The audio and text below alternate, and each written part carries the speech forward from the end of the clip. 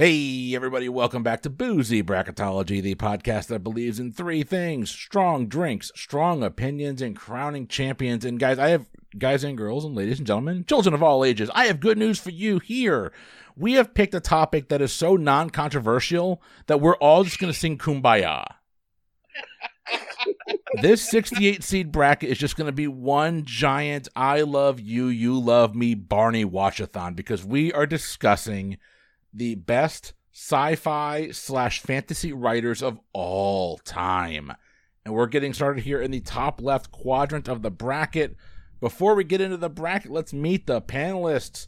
First, in Raleigh, North Carolina, Jeff, the bracket master. Jeff, my friend, how you doing? What you drinking? I'm doing well, and I am prepared to take all kinds of heat as the bracket master here, and all the people I've left out, and all the people that I've included that I shouldn't, and all the really shitty seedings. Lay it on me, guys. Anyway, today I'm drinking the Strenna Golden Stout from Full Steam Brewing down in Durham. See if I can do an opening thing. I've never done the actual opening on the show, so... All right, let's see if that worked. Good can pop. We'll take that. 8 out of 10. Solid. Tasting notes here are smooth, decadent blondie bar. So that's pretty accurate. Little coffee flavor back there too. So it's nice, light stout for the 75-degree weather we're having here. So. Well, Jeff went with beer. Let's see if the next person went even harder. Steven, my friend, you got liquor in your cabinet right now? What you drinking? No.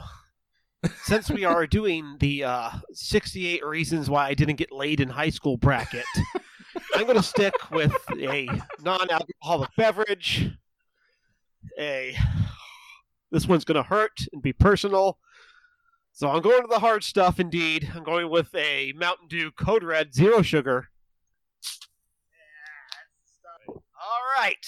Let me break out the Monster Manual, lock myself in my room, and get ready for this. Oh, it's going to be a good time. Before we get started going any further, I'm going to go ahead and pop mine. This is actually a bottle pop. I bought this bottle over the weekend. This is from the St. Pete Distillery right here in St. Petersburg, Florida. This particular bottle you can only get at their store in St. Pete or if you catch them at a live event. So they have an orange liqueur. The orange liqueur there is phenomenal. This is a personalized bottle or a special bottle they make. It is a combination of their orange liqueur with their bourbon. It is delight in a glass. I had it straight. I'm going to have it on the rocks tonight. And let's just take a gander. This is called Tipplers. And that just smells delightful. That's dangerous stuff. Oh, my Lord. Oh, it's going to be a good night. All right. We're going to keep on rolling. We're actually going to stay in Florida. We're going to head on out to Jacksonville. Carmela Smith, how are you doing tonight, and what are you drinking? I'm doing well. I don't have Code Red, but that stuff will kill you. You said, it's a light night for you. And actually that bourbon does sound really good. Eventually I will come down to St. Petersburg. I swear I will. But I am drinking, my most recent favorite, peanut butter milk stout from Left Hand Brewing Company out of Longmont, Colorado. I love stouts. And this one's great. I mean, everyone knows it's great, but it's great for a reason. So it is one of the best. We got a can and everything. All right. We're going to head out to what is not the home of Muscadine wine. Brian Nash in Iowa, my friend. I'm not even going to try and pronounce the name of the city. How are you doing? What are you drinking? Muscatine and me are both doing well.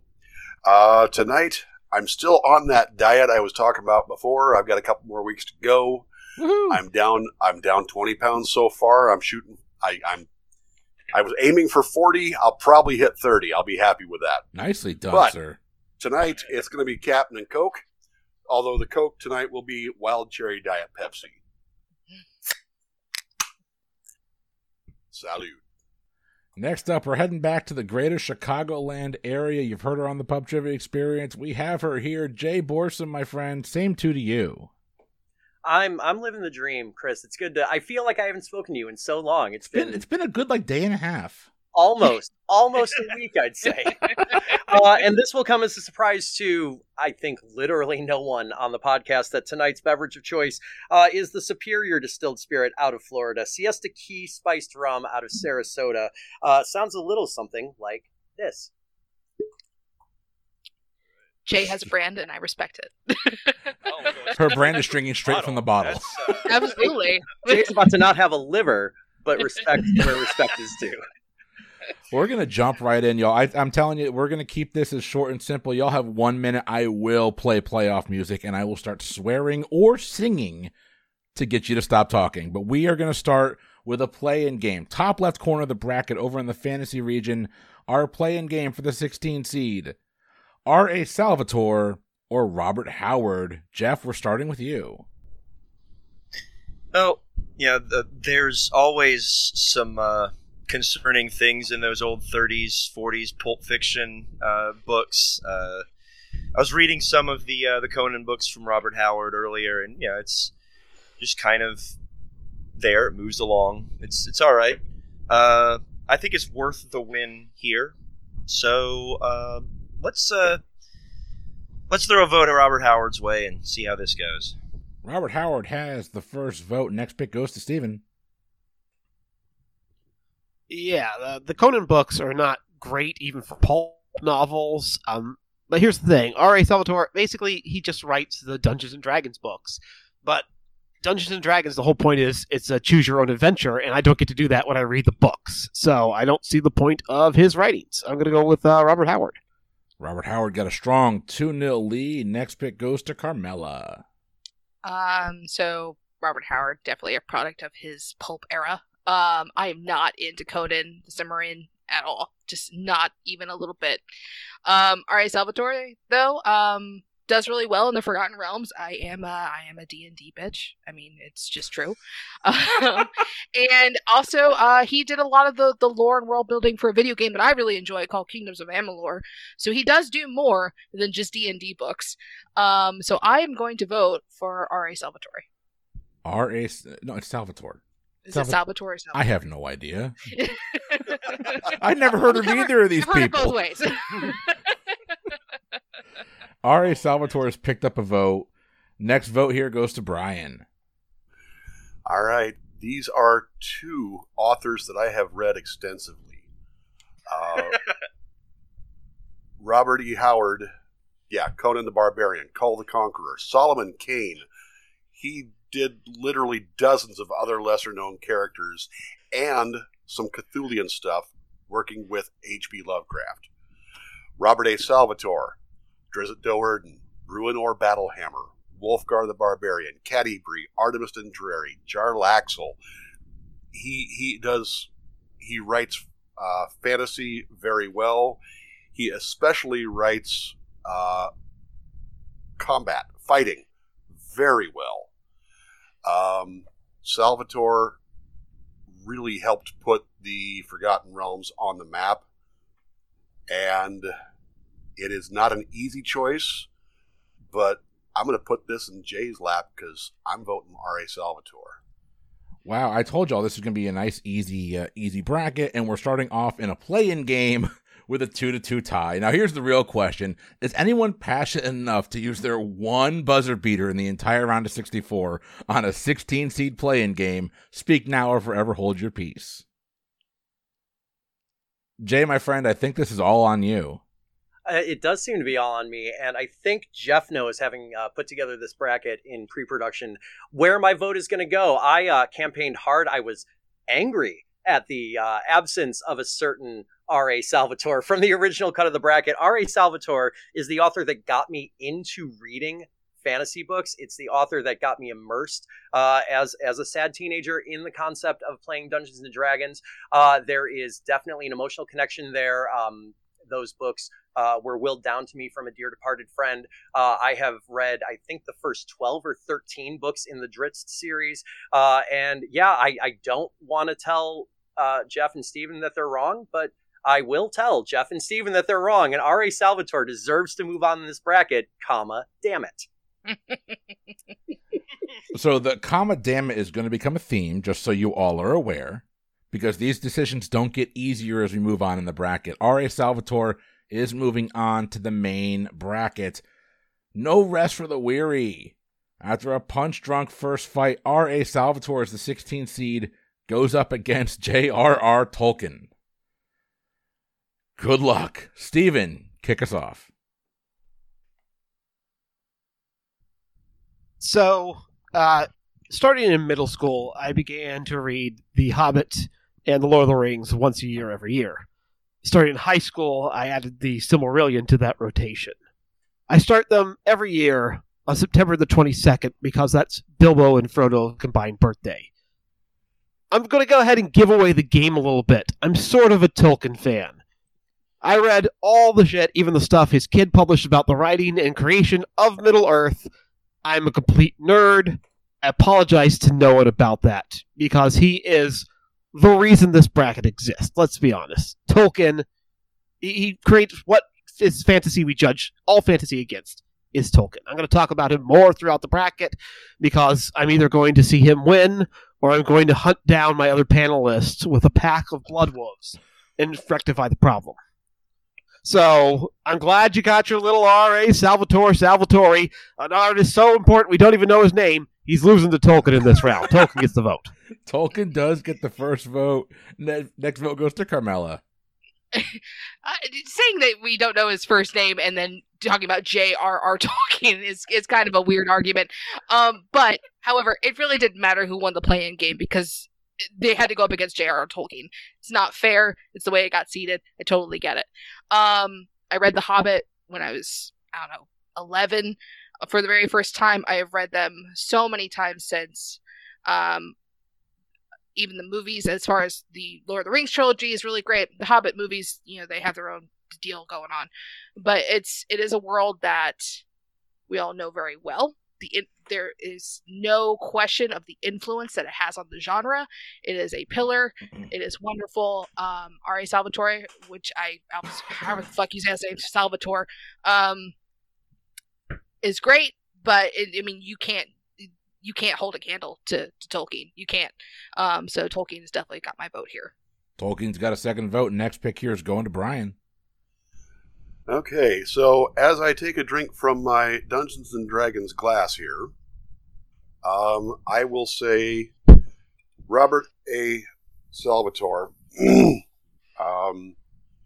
helped put second edition Dungeons and Dragons on the map, because that was when his stuff came out alongside the Forgotten Realms campaign world as a campaign world. And he did very good things and he did great stuff, but all of his stuff was built around warriors and wizards and elves and dwarves and orcs and all this stuff that Tolkien did first. And it's John Ronald Reuel Tolkien, just for the record. Because I love both of these authors significantly, and it's completely not fair, but Tolkien is going to sweep this easily. Tolkien is going to move on. It's got a 3-0 lead. Bringing it over to Jay. Oh, I don't know if Tolkien's going to sweep this necessarily, Brian. I have a minute in a soapbox to defend my good friend Robbie here. I will say this, from my experience. I have surprisingly never read a work that Tolkien wrote. My entire familiarity is cultural through TV and animation, and of course the Lord of the Rings films. I haven't even seen the Hobbit trilogy, which, for the record, one film, one book, one film. Just going to throw that out there. So my vote is actually kind of split here, because I do recognize Brian's greater point that Tolkien walked so Salvatore could run. I think it has to go down to a deeply personal metric for me, and that is how much foot-related content is in the author's works. And Tolkien wins on two fronts. One, the Hobbits and their famous hairy feet. But two, and I don't know if anybody here knows this, Viggo Mortensen broke his toe during the filming of Lord of the Rings. So for that reason and that reason alone, I'm going to begrudgingly give the nod to Tolkien, or whatever that says. Technically, Lord of the Rings is one book as well. They just had to split it into 3 because it was so fucking big. Wouldn't know, didn't read, too busy living my Drizzt Stewart and Cam Girl fantasies. Well, we learned a lot about Jay there. That was fun. Yeah, there are 63 more of these, he said? Yes, this is going to be great. That is a surprising vote for Tolkien, even though she just told us she was not going to vote for J.R.R. Tolkien. Steven, do we have the sweep here? Jeff, do we have the sweep here? Sorry. Sure we do.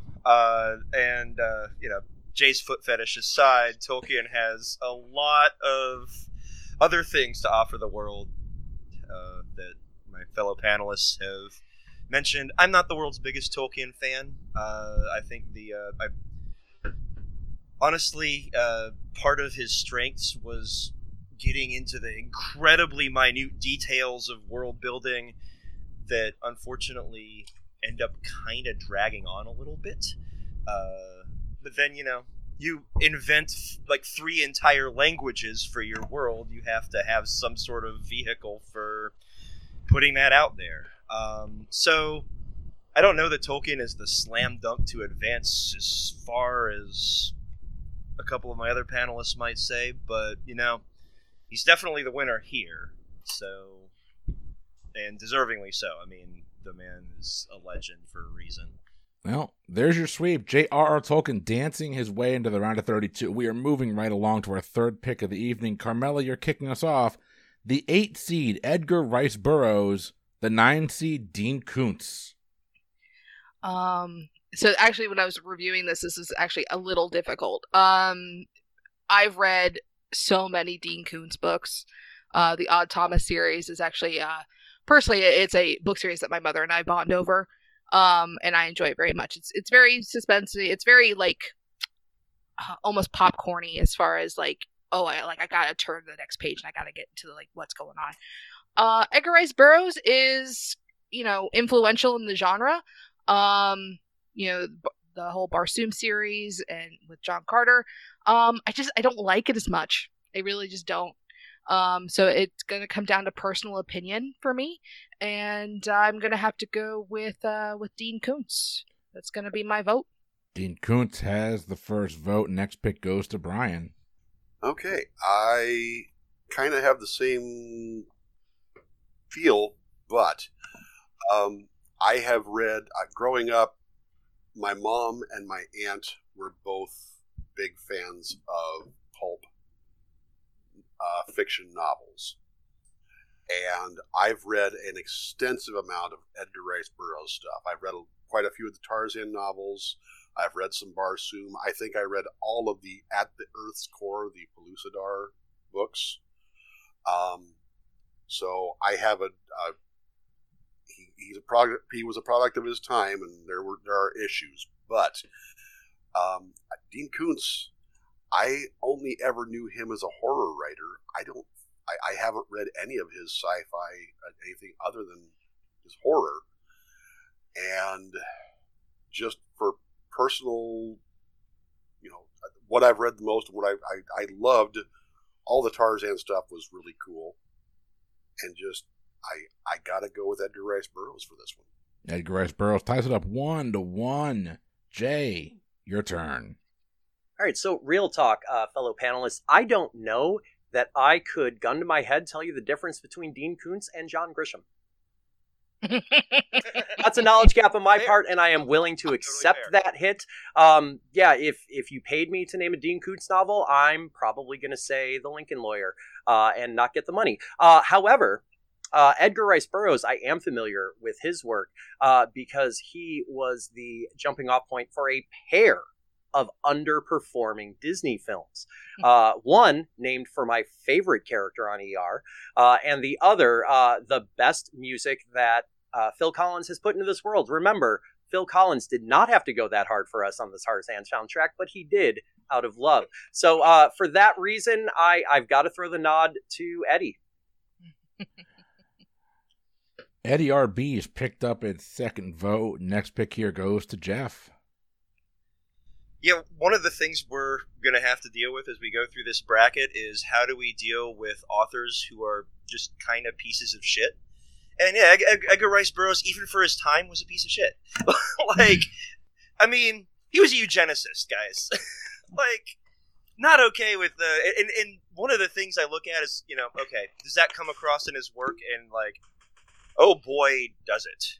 I started getting into some of the Barsoom stuff as prep for this, and I think the second paragraph I read is how I was talking about John Carter and how the owner's slaves fairly loved the ground he walked on. I'm like, oh boy, this isn't going to go anywhere good, is it? I read some Dean Koontz as a kid. I enjoyed it. I think I'll give it to that just because I can't make it through an Edgar Rice Burroughs at this point in my life, I guess. Now, Dean Koontz is tied it up at 2-2. Anyone want to throw a buzzer beater out there to try and sway Steven one way or another, as if that is possible? It's not. Steven, give us your opinion, sir. First of all, I'm very open to outside opinions and absorbing them all in and processing them fairly so I can tell you all why you're wrong, go to hell. So here's the thing. Our boy Eddie, everyone's right here. He's a racist piece of shit. But here's the good thing. You can take one of Eddie's books, take that racism out, or at least tone it down as much as possible, and you can still get a decent story out of it because the core of the Tarzan stories or the John Carter stories are actually really good tales. There's something to be said about them that's more universal and outshines the asshole that wrote them. Dean Koontz? Let's be honest. 10 years after Dean Koontz dies, is anyone going to think, wow, I haven't read a Dean Koontz novel in a while, and there's really something missing from my life? No. What you're going to notice is that somebody else has a book in an airport that you're going to look at and decide not to buy because it's the modern era and you have a phone. That's the legacy of Dean Koontz. That's why he's not getting my vote. Edgar Rice Burroughs' racist ass moves on. Edgar Rice Burroughs is moving on in a controversial pick. We expect nothing from Steven but his true feelings here. I mean, let's be honest. If we had to remove everybody who had racist thoughts from this bracket, this episode would be about 12 minutes long. That's true. Oh, yeah. That's true. And it would all be feet conversation, so. Well, now I want to take back that statement. Let's do it. We are moving right along. Next up. Yeah, we're finally getting into the podcast I've always wanted to be on. Oh, look at the time. Brian, don't go anywhere. You're kicking us off on this next one. You got a 5-12 upset possibility. The 5 seed, Madeleine L'Engle, against the 12 seed, as Carmela put it earlier, Dick Aspirin. It's Robert Aspirin. Yes, it is Robert Aspirin. Okay, Madeleine L'Engle. She wrote A Wrinkle in Time, which is an absolute classic. Robert Aspirin wrote a series of phenomenal fantasy comedy adventures called Myth Adventures. He also did a sci-fi version called Fool's Company that was kind of the same vein, but sci-fi instead. And he was the guy behind the Thieves' World novels that there were so many of them back in the day. Madeleine wrote something great, but Robert Aspirin, I have on my shelf, on the shelves right back here, half of that top shelf is Robert Aspirin novels, because I love that guy and I love the stuff that he has done so much. Very easy upset pick for me. Robert Aspirin deserves to move on. Robert Aspirin, the 12 seed, is up 1-0. Next pick here goes to Jay. Oh, Brian, my sweet, sweet friend. You and I are dialed into the same wavelength on this. Madeleine L'Engle wrote a fantastic book, which I read once when I was 8. And everybody should read once when they're 8. Robert Aspirin wrote 15, 20 books that I have read and reread over 25, 30 years. The writing does not get stale. The comedy is beautiful. The world building is there, but it's there in a way that isn't, say, as deep as a Tolkien, but it draws you in. They are accessible reads for newbies to the genre because they come in comedy first, fantasy/sci-fi second. I am personally mad at Robert Asprin for being mortal and not giving me 30 more books in the Myth series, because those characters had an impact on me, much the same as my boy Bobby S. did as a teenager. So yeah, it's a no-doubter for me. Look, I recognize the respect that Madeleine L'Engle deserves as an author and the contribution she has made to young fiction, and that doesn't deserve to be swept under the rug. But best fantasy author, I got to go with Robert, because you screwed me out of one Robert, and I'm hitching my wagon to a second one. Well, as I'm reminded by both Brian and Jay that I don't know how to pronounce the word L'Engle, we are moving on. Just remember, it's French for the Engle. Jeff, save me.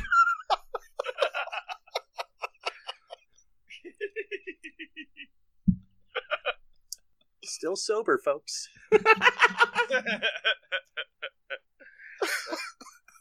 All right, so my choice, I suppose. I do love the Myth Adventures series. It is a lot of fun. I think it comes down to me for when these writers came into my life. For me, Robert Asprin suffers a little bit from having come into my life after Pratchett, and having therefore been, I look at him as, oh, okay, well, I feel like Terry does it a little better. But I mean, no offense, like that's not putting down Robert Asprin in any way, because of how much I love Terry Pratchett. But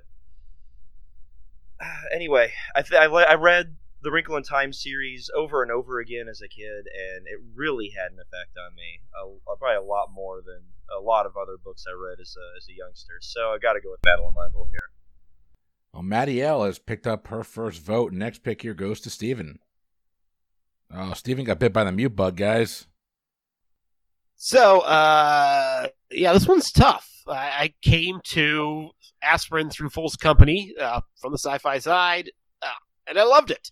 I absolutely adore his writing because comedy is hard, especially when it's just a written. Like, there's nobody's acting it out, so you don't have, indications for timing or anything. It's fucking hard to write comedy. And his books work. Like they're legitimately funny. But A Wrinkle in Time is A Wrinkle in Time. Like, if maybe it is an age thing, but it found me at the right age. It found me, that 8 to 10 range, when my world was still full of wonder and had to become jaded by, going on a podcast and listening to terrible opinions all day. So I'm going to go ahead and I'm going to kick the can down the road because I don't want to make the decision. I'm going to go ahead and put it to Madeleine there. Madeleine's got her second vote, and we have got a 2-2 tie. Carmela, it's going to be your pick, but does anybody want to go ahead and lock in their buzzer beater, try and sway her one way or another? Carmela, it's all in your capable hands. All right. So I'm not as familiar with Robert Asprin. I had to go and look him up because I was like, I don't know who Richard Asprin is, because that's what it was originally on the bracket. And I think maybe that speaks to that Madeleine L'Engle is definitely, he's got a harder name and was put in correctly. So as far as what her sticking power is, I mean, I totally understand, comedic fantasy I am totally into. But, I mean, Madeleine L'Engle is not one as prolific. However, what an introduction to the genre. If you were a kid and just finding fantasy and sci-fi for the same time, for the first time, I mean, what a way to go in with A Wrinkle in Time. Also picks one of the most cliche opening lines in literary history and fucking nails it. It's a dark and stormy night and managed to make it not cliche, not stupid. And I think it's wonderful. I think A Wrinkle in Time is great for children, and it is a great introduction to the genre. And she is honestly more well known, and for probably a good reason. So I am going to vote for Madeleine L'Engle. Madeleine L'Engle is going to pick up the win, moving on to the round of 32. No rest for us, though. We are moving on. Hey, trivia lovers. Want to get the pub trivia experience in an interactive way? Check out Liquid Courage Entertainment. With a wide range of offerings online, LK has you covered. streaming a wide variety of trivia games on Twitch with one-of-a-kind formats like Tringo, Guesstimate, Mega Sheep, and more. Or check out the World Trivia Federation. With 36 hours to answer each quiz and no obligation, the WTF is the perfect solution to scratch that trivia itch on your own time. Come see us at twitch.tv/liquid_courage or check out patreon.com/liquidcourage to join the WTF for as little as $2 a month. That's Liquid Courage with a K. Innovative, interactive, intoxicating. Is there possibly a 13-4 upset here? Maybe, maybe not. We're going to find out. Jay, you're kicking us off. The 4-seed Neil Gaiman. Yeah, Neil Gaiman and J.R.R. Tolkien on the same side of the bracket. My lord. Taking on the 13-seed Alan Dean Foster. I'm going to make my case for this short and sweet. Neil Gaiman is an amazing human being. He deserves all the great things in the world. I don't know who Alan Dean Foster is, and that speaks to Neil Gaiman in this case. I'm going to kick the problem down to my fellow panelists who probably researched for this recording. I have a drinking problem, so Neil gets my vote and gets my vote enthusiastically. Well, good omens there from Jay as we move the next one over to Jeff. Ew. Nice. Well played, Chris. Well played. Yeah, this one isn't even close. Alan Dean Foster was actually a last-minute replacement for I don't even remember who the hell he replaced, but I think we were just like, well, he's cannon fodder for Neil Gaiman, so I'm not sure it matters that much. Yeah, Neil Gaiman is. We'll talk more about him in the next round, I'm sure. But yeah, if for some reason the other three of you are huge Alan Dean Foster fans, I'm gonna feel real stupid. But I'm going to vote for Neil Gaiman and move it along. So I'm going to ask that we stay on brand here. We're no longer going to use the term cannon fodder. From now on, we're using bantha fodder and nothing else, okay? Neil Gaiman's got second vote. Next pick here goes to Steven. Well, let's see. Who is this Alan Dean Foster? He couldn't have written anything important since my previously two panelists didn't even know. Let's see. Is there anything in his works that's like an extremely important thing that's a touchstone of culture? Oh, here's a little script for a movie that you might have heard of. Alien! He wrote Alien! My God, people! I get it. Neil Gaiman is fantastic. I'm still going to vote for him. But the man wrote Alien! Have you no respect? Have you no decency? For shame! Shame on you, on your cow, on your houses. I'm going to do it to Neil Gaiman, but shame! You're going to have to do a lot of leveling for him. He's just way too loud. I'm going to admit, I saw that name, and I'm like, that name sounds really familiar. Steven, let me place it, though. Thank you, Steven. So wait, just to be clear, Alien is the movie with the aliens, right? I just want to see if we can get Steven to peek more. Steven clipped the entire time. Okay, there's one address I need. Neil Gaiman with an emphatic vote against, emphatic vote for Neil Gaiman and against two of our panelists is going to be moving on. Let's see what everybody has to say. Carmela, it's over to you. So I did know that about Alan Dean Foster, so thank you very much. So I was going through this bracket with my partner earlier today, kind of preparing, and I already knew what I was going to vote. And I told him that Alan Dean Foster was on here, and knowing what he knows, he's like, "Oh, Alan Dean Foster's a hack." He does a lot of novelizations. I mean, he's a working author. I totally respect that. Whatever. Neil Gaiman is Neil Gaiman. He is a storyteller down to his bedrock. And that's not just in his fiction work, it is also in his nonfiction work. He means a lot to me personally. For me, it's Neil Gaiman all the way. This is not even a question. It's Neil Gaiman. Well, Neil Gaiman's got a fourth vote. Let's see here. Brian, do we have a sweep? So, actually, I'm the person who crusaded for Alan Dean Foster to make it onto this bracket. I have absolutely no issue with Neil Gaiman moving on. Neil Gaiman deserves to move on. But I'm going to, real quick, take a moment. Yes, Alan Dean Foster wrote a lot of novelizations. Actually, if I remember correctly, I think he actually wrote the novelization of the entire Alien universe. He did. But he also did Star Trek, Star Wars, so many other movies. On my bookshelf, The Last Starfighter, The Black Hole. And, oh, by the way, he actually wrote a new novel called A Splinter in the Mind's Eye, which was the first Star Wars novel that was not one of the actual Star Wars movies. He did the Flinks in the Commonwealth series. He did the Spellsinger series. The guy is not a hack. He is a brilliant freaking author and deserved to get the mention. I'm giving him my vote just because he deserves to have a vote. But Neil Gaiman deserves the win, but I'm not. Alan Dean Foster gets my love. Alan Dean Foster picks up one vote. Doesn't matter. Neil Gaiman is moving on. I'm a little shocked that we went with 4 panelists voting for Neil Gaiman and no one talked about the Sandman. I won't take that personally. We are moving on. Well, we'll be able to talk about it soon. I mean, he's moving on. We're saving some of our stuff, Christopher. We're making it dramatic. Don't full name me, Carmela. Don't you full name me. Pronouncing syllables isn't full naming somebody, Chris. Christopher. You called me Chris. She called me Christopher.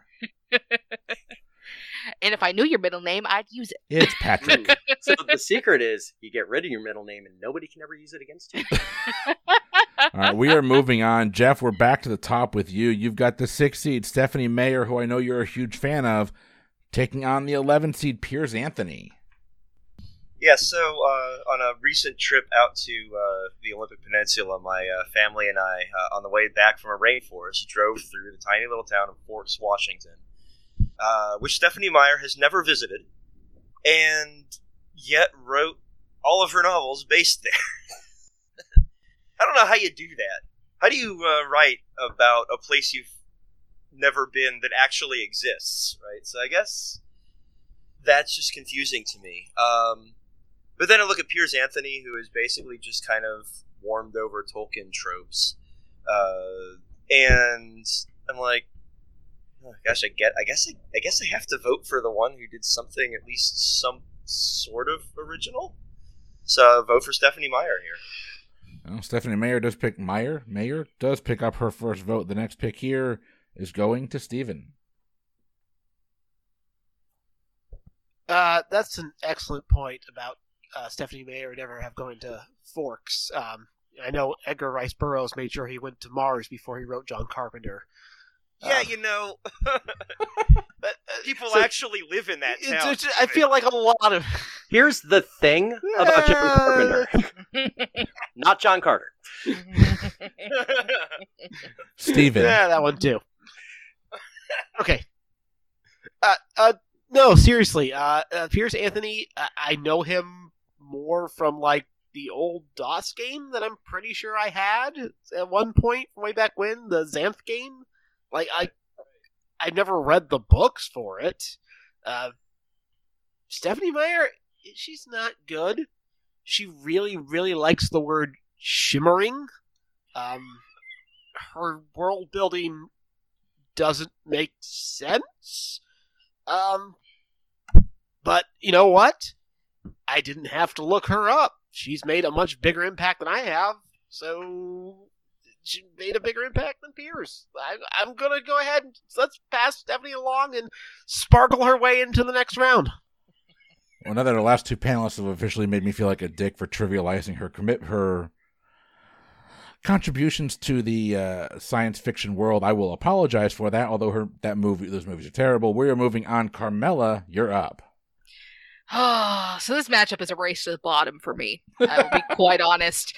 It is misogynistically written flat female characters versus sad and flat female characters. Piers Anthony in the Xanth series, he cannot write women. Absolutely cannot write women to a point where it is creepy. Like, it just comes off as really creepy.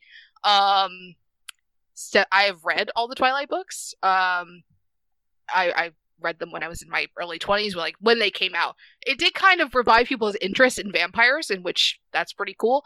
But the reason I'm going to vote for Stephanie Meyer actually doesn't really have anything to do with Stephanie Meyer. It has to do with I watched the the DVD commentary for the first Twilight movie and just listen to Robert Pattinson lose his fucking mind the entire movie. And that for that reason alone, I'm going to vote for Stephenie Meyer. Also because Piers Anthony's a fucking weirdo. So. If only that was a disqualifier on this bracket, being a weirdo. No, but really, the way that he writes women is misogynistic and creepy. So, just throwing that out there. No, that makes perfect sense. I'm okay with that. I'm on board with Stephenie Meyer now. All right, she's got a 3-vote-0 lead. Let's go over to Brian. Okay. So, Stephenie Meyer wrote some fan fiction about vampires, and they sparkle. And that's all I have to say about that shit. Piers Anthony, the Xanth novels, yeah, that some of the early ones I enjoyed. As he went on, they got less and less enjoyable. Yes, but Piers Anthony wrote a 8-book series called The Incarnations of Immortality, in which there were the death and time and the fates and war and nature. These were all not deities so much as they were jobs. They were regular people stepped in and took over these positions as their job, and wrote this really engaging and really fantastical and well-woven story that is one of my favorite stories I ever read. So this was a very quick and easy pick for me to go Piers Anthony, and it saddens me that none of the rest of y'all have any knowledge of what I'm talking about. So I'm the old fart here. I loved Piers Anthony back in the day. Carmela, I haven't read a Piers Anthony book in 20 years plus. Mm-hmm. So from now, it may be much more obvious to me than what it was back then about him not writing women right, because at that time I wasn't aware of anything like that, because I was not aware of anything like that myself. I grew up. We learn, we grow. It's cool. Yes. So Piers Anthony got my vote, but it's too little, too late. It is a little too late, but not too little too late to hear what Jay's thoughts are. So my thoughts are shallow and brief, and they boil down to this. A question I wrote, I think, Monday for the World Trivia Federation says, and I quote, "What film was the subject of the following scathing review by Mark Salov of the Austin Chronicle?" The review reads, in part, "I've had mosquito bites that were more passionate than this undead, unrequited, and altogether unfun pseudo-romantic riff on Romeo and Juliet. I think we can all agree that Stephenie Meyer is a hack. However, I don't know a whole lot personally about Piers Anthony, so I took to a 30-second Google, and the word pedophilic shows up in his Wikipedia entry, so fuck him. To be clear, his characters are characterized as having misogynist and pedophilic undertones. Don't want to throw shade where shade does not necessarily need to exist. I am livid that the Robert that is going to make it through to the round of 16 is not Salvatore, it's not Aspirin, it's fucking Pattinson. But I'm looking ahead to the bracket, and I really, really, really want to see what happens to Stephenie Meyer in the next round. So let's push her through and watch her burn at the stake. Yeah. I mean, she's not going to make it much further. I can guarantee that. Yeah. However. Well, speaking of stakes, we're moving on to our next pick. Next pick, we're starting off with Steven. Steven, the 3 seed is Anne Rice. The 14 seed, Philip Pullman. Take us away. So here's the thing about Anne Rice. If she herself had become one of the dead after writing her 3rd vampire book, she might stand a chance. Like, legitimately, Interview with the Vampire Lestat, and what's the Queen of the Damned. Really, really good books. Really, really interesting. A new, clever take on it. The idea of sympathizing with the monster. It was, not novel for its time, but she did it extremely well.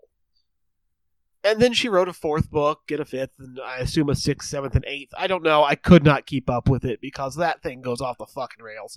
But Pullman? I mean, not. Am I looking at an old one? I am looking at an old one. No, Pullman. Yes, I got it right. I looked at the wrong strip. Right, Pullman. Fine, fuck it. He wrote the Dark Materials. He wrote the Golden Compass. He's great. He's amazing. It's one of the most interesting, intense.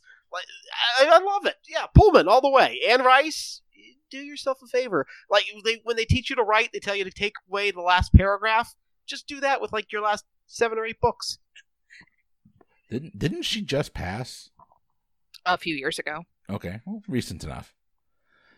Stephen, by the way, thank you for reminding me of Queen of the Damned, because that gives me a chance to shout out Aaliyah. May you rest in peace. Oh, that was a crush from high school. We're moving on. Carmela, over to you. All right. So my feelings about Anne Rice are complicated. However, writing novels about monsters that are just inherently queer, horror as a genre, as a subgenre, also just inherently queer. I connect with that. I love that.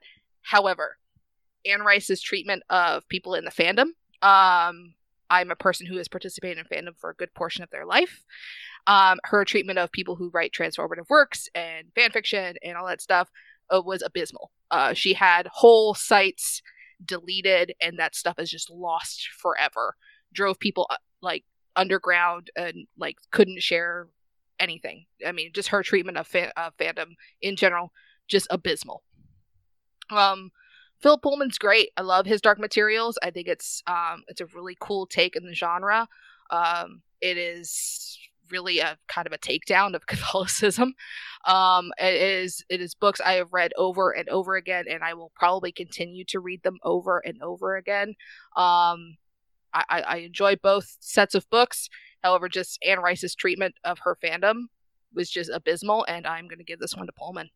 Pullman's got a second vote. Next pick here is going to Brian.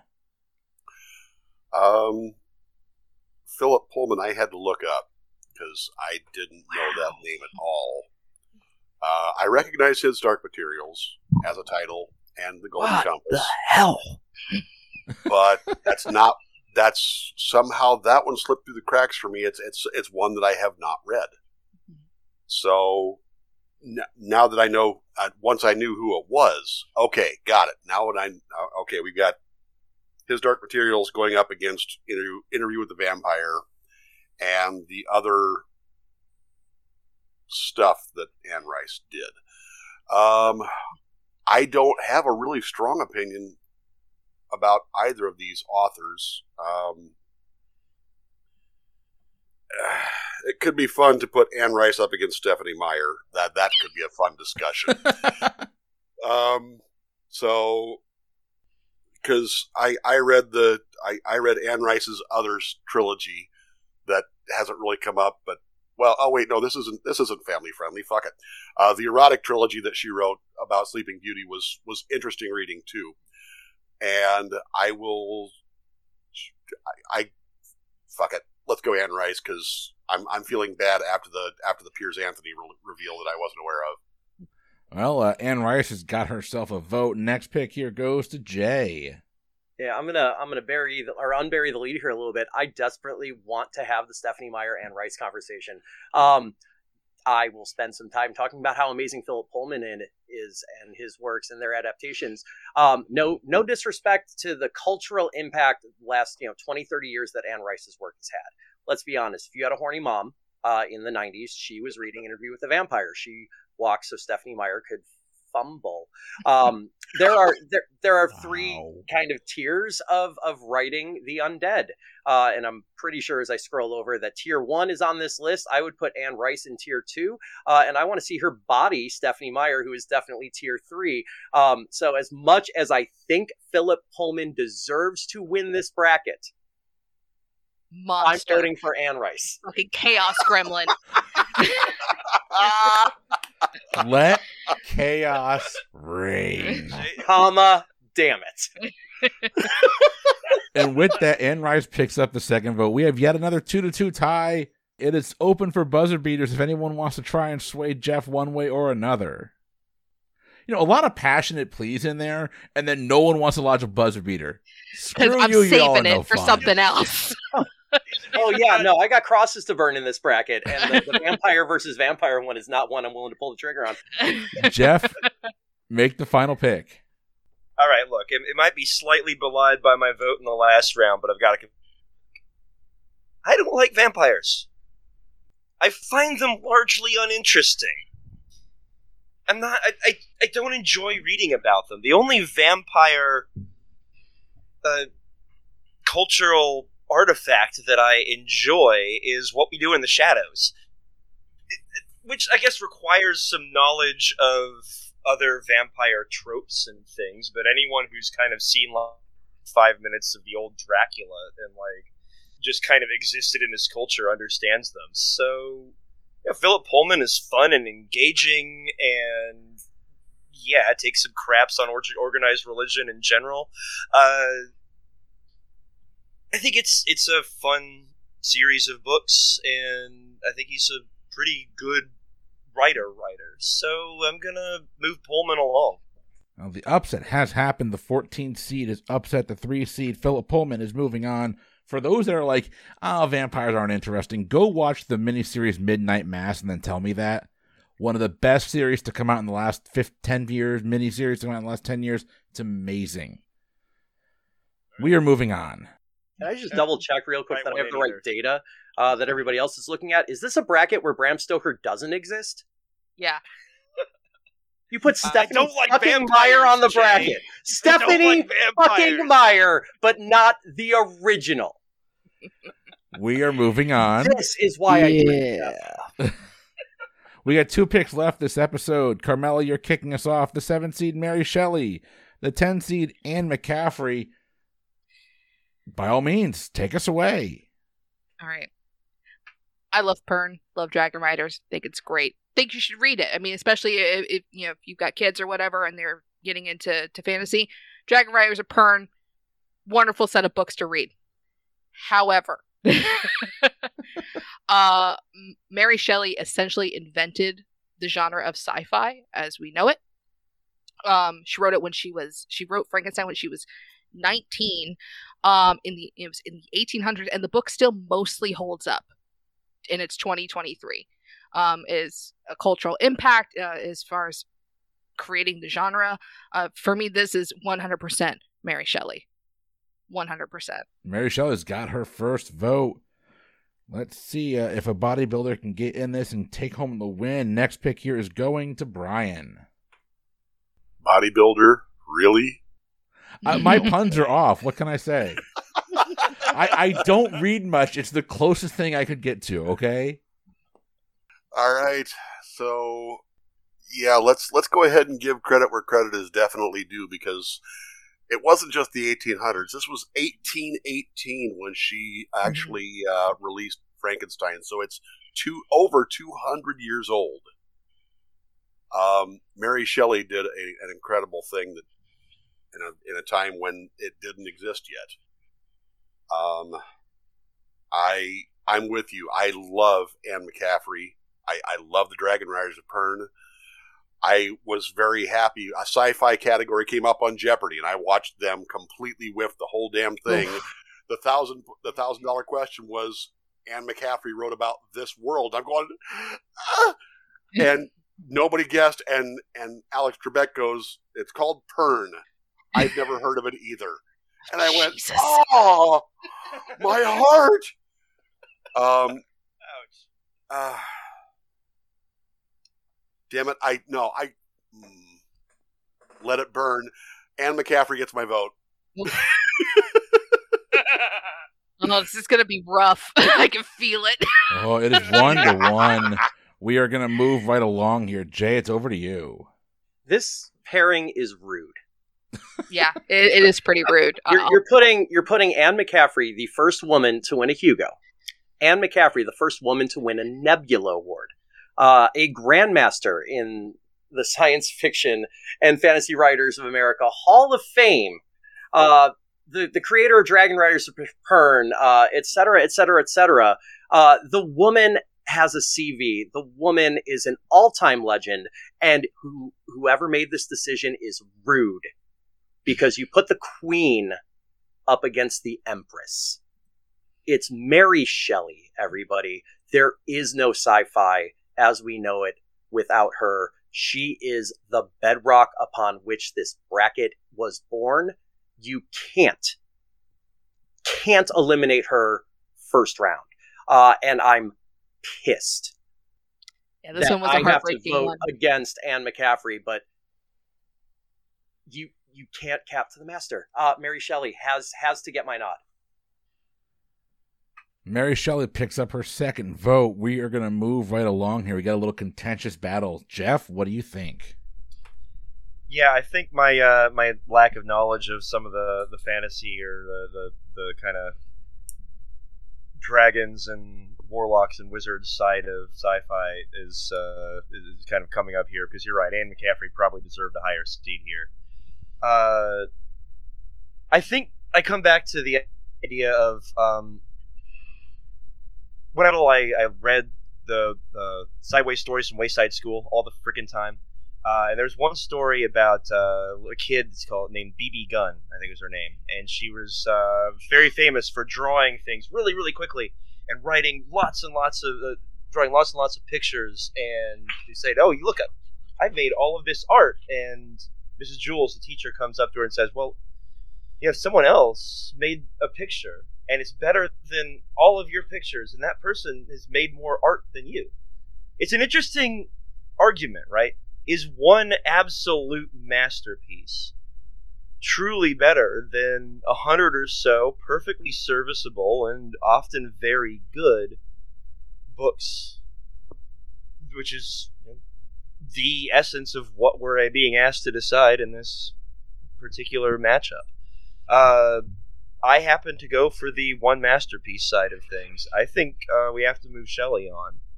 But, yeah, I mean, Jay's absolutely right to chew me out for not putting Anne McCaffrey a lot higher. And I regret that failure. Mary Shelley's going to be moving along. Steven, did we get this right? God forbid she get a 6th seed, because that's reserved for legends like Stephenie Meyer. Hey, look, I just wanted a lot of opportunities to talk shit about her, all right? Steven, you're up, sir. For once in your otherwise worthless, pathetic life, you've done a great service to humanity, Jeff. And that you did not kick it down the road to me, so I had to make this goddamn decision, because I could never make it. So I'm going to go ahead and balance the scales more properly, give Anne my vote, and I could kiss you, sir. I could kiss you. That'll be on Boozy After Dark. Mary Shelley is moving on, but it is closer than the experts have predicted. We are moving on. We got our last pick of the evening. It's a 2-15 upset possibility. Brian, you're kicking us off. The 2-seed C.S. Lewis. The 15-seed... I should have researched this. I should have researched this before. Jakes. It's Jakes. Brian Jakes. Thank you, Carmela. Brian Nash, take us away. Wow. All right. So, C.S. Lewis, The Chronicles of Narnia. I mean, this is one of the founding building blocks of modern fantasy. Brian Jakes did a wonderful series called the Redwall series. As much as it pains me to say it, I have not read anything in the Redwall series. But I think even if I had, it still wouldn't really matter, because Narnia is one of the... What the hell can you say against Narnia? Narnia gets my vote. It's easy. C.S. Lewis has the first vote. Next pick here is going to Jay. So if I remember correctly, I in fact have read Redwall. It was a book. It was fine. It's totally fine. I have nothing bad to say about it. It wasn't so memorable that I could give you major plot points. I think it was anthropomorphic animals. I'm reasonably certain, but I might be confusing that with The Secret of Nim or Watership Down. I don't know. Lots of critters, lots of books. C.S. Lewis does not have that confusion in my head. C.S. Lewis is the Narnia guy.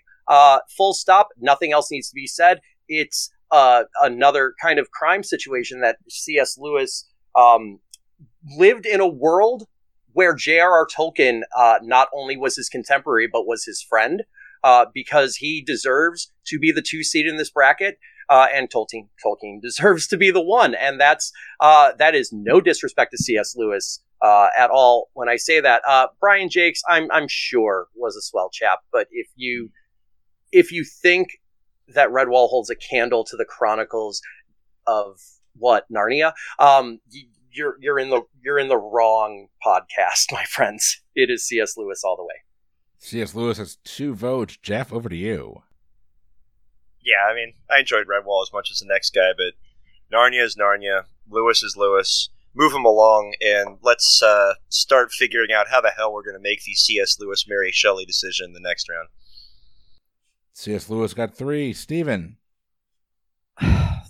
Y'all doing Brian real bad here. Look, Redwall was like my first epic fantasy series that I just dug into. It holds a huge special place in my heart, particularly the first 3 books. Like Martin the Warrior was a transformative experience for me. It pains me because Lewis, he's overrated. And Narnia, to be fair, Narnia aren't even his best books. I mean, like, he's got better books out there. The man did write, like, Till We Have Faces. He is a good writer. I'm not saying he's terrible, but he should not be doing this to Brian. It's a lot of people's first books, I assume. So, you know what? Fuck it. I'll be, for once in my life, I'll go against the grain. This one time and one time only. Never happened. I'm going to go ahead and vote for Brian Jakes. Yeah, well, I'm trying a new leaf. Brian Jakes. Steven openly admits he's seen Avatar Way of the Water 3 times. We are moving on to the last pick of the episode. Carmela, what do we have here? So whereas Stephenie Meyer and Piers Anthony was a race at the bottom, this was a race to the top to me because this is a difficult decision for me. Redwall and Narnia kind of occupy similar spaces in my brain.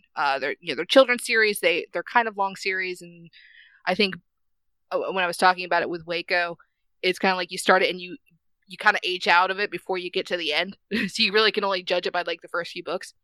When it comes to Narnia, I really just like The Magician's Nephew, and the rest of it falls flat for me. I'm not super into the religious overtones. I'm not super into, I think it's Susan. She starts to grow up and starts to get kind of more adultish feelings, and everybody else dies and gets to go to heaven, and she's got to be stuck here outside of Narnia. I think that's kind of shitty. And it's a kind of a shitty message. I just like Redwall better. And that's why, put some respect on Brian Jakes' name. Just because you don't know who he is doesn't mean that he's any less important. So, yeah, Brian Jakes, I know he's not going to move on. C.S. Lewis 100% deserves to move on, but Brian Jakes is going to get my vote. And with that, C.S. Lewis is definitely moving on, and so are we. As we bid adieu, and I beg Jeff to show me his Prince Caspian, we are going to go into the next round of the tournament with this matchup. It's going to be J.R.R. Tolkien taking on Edgar Rice Burroughs, Madeleine L'Engle taking on Neil Gaiman. Whew.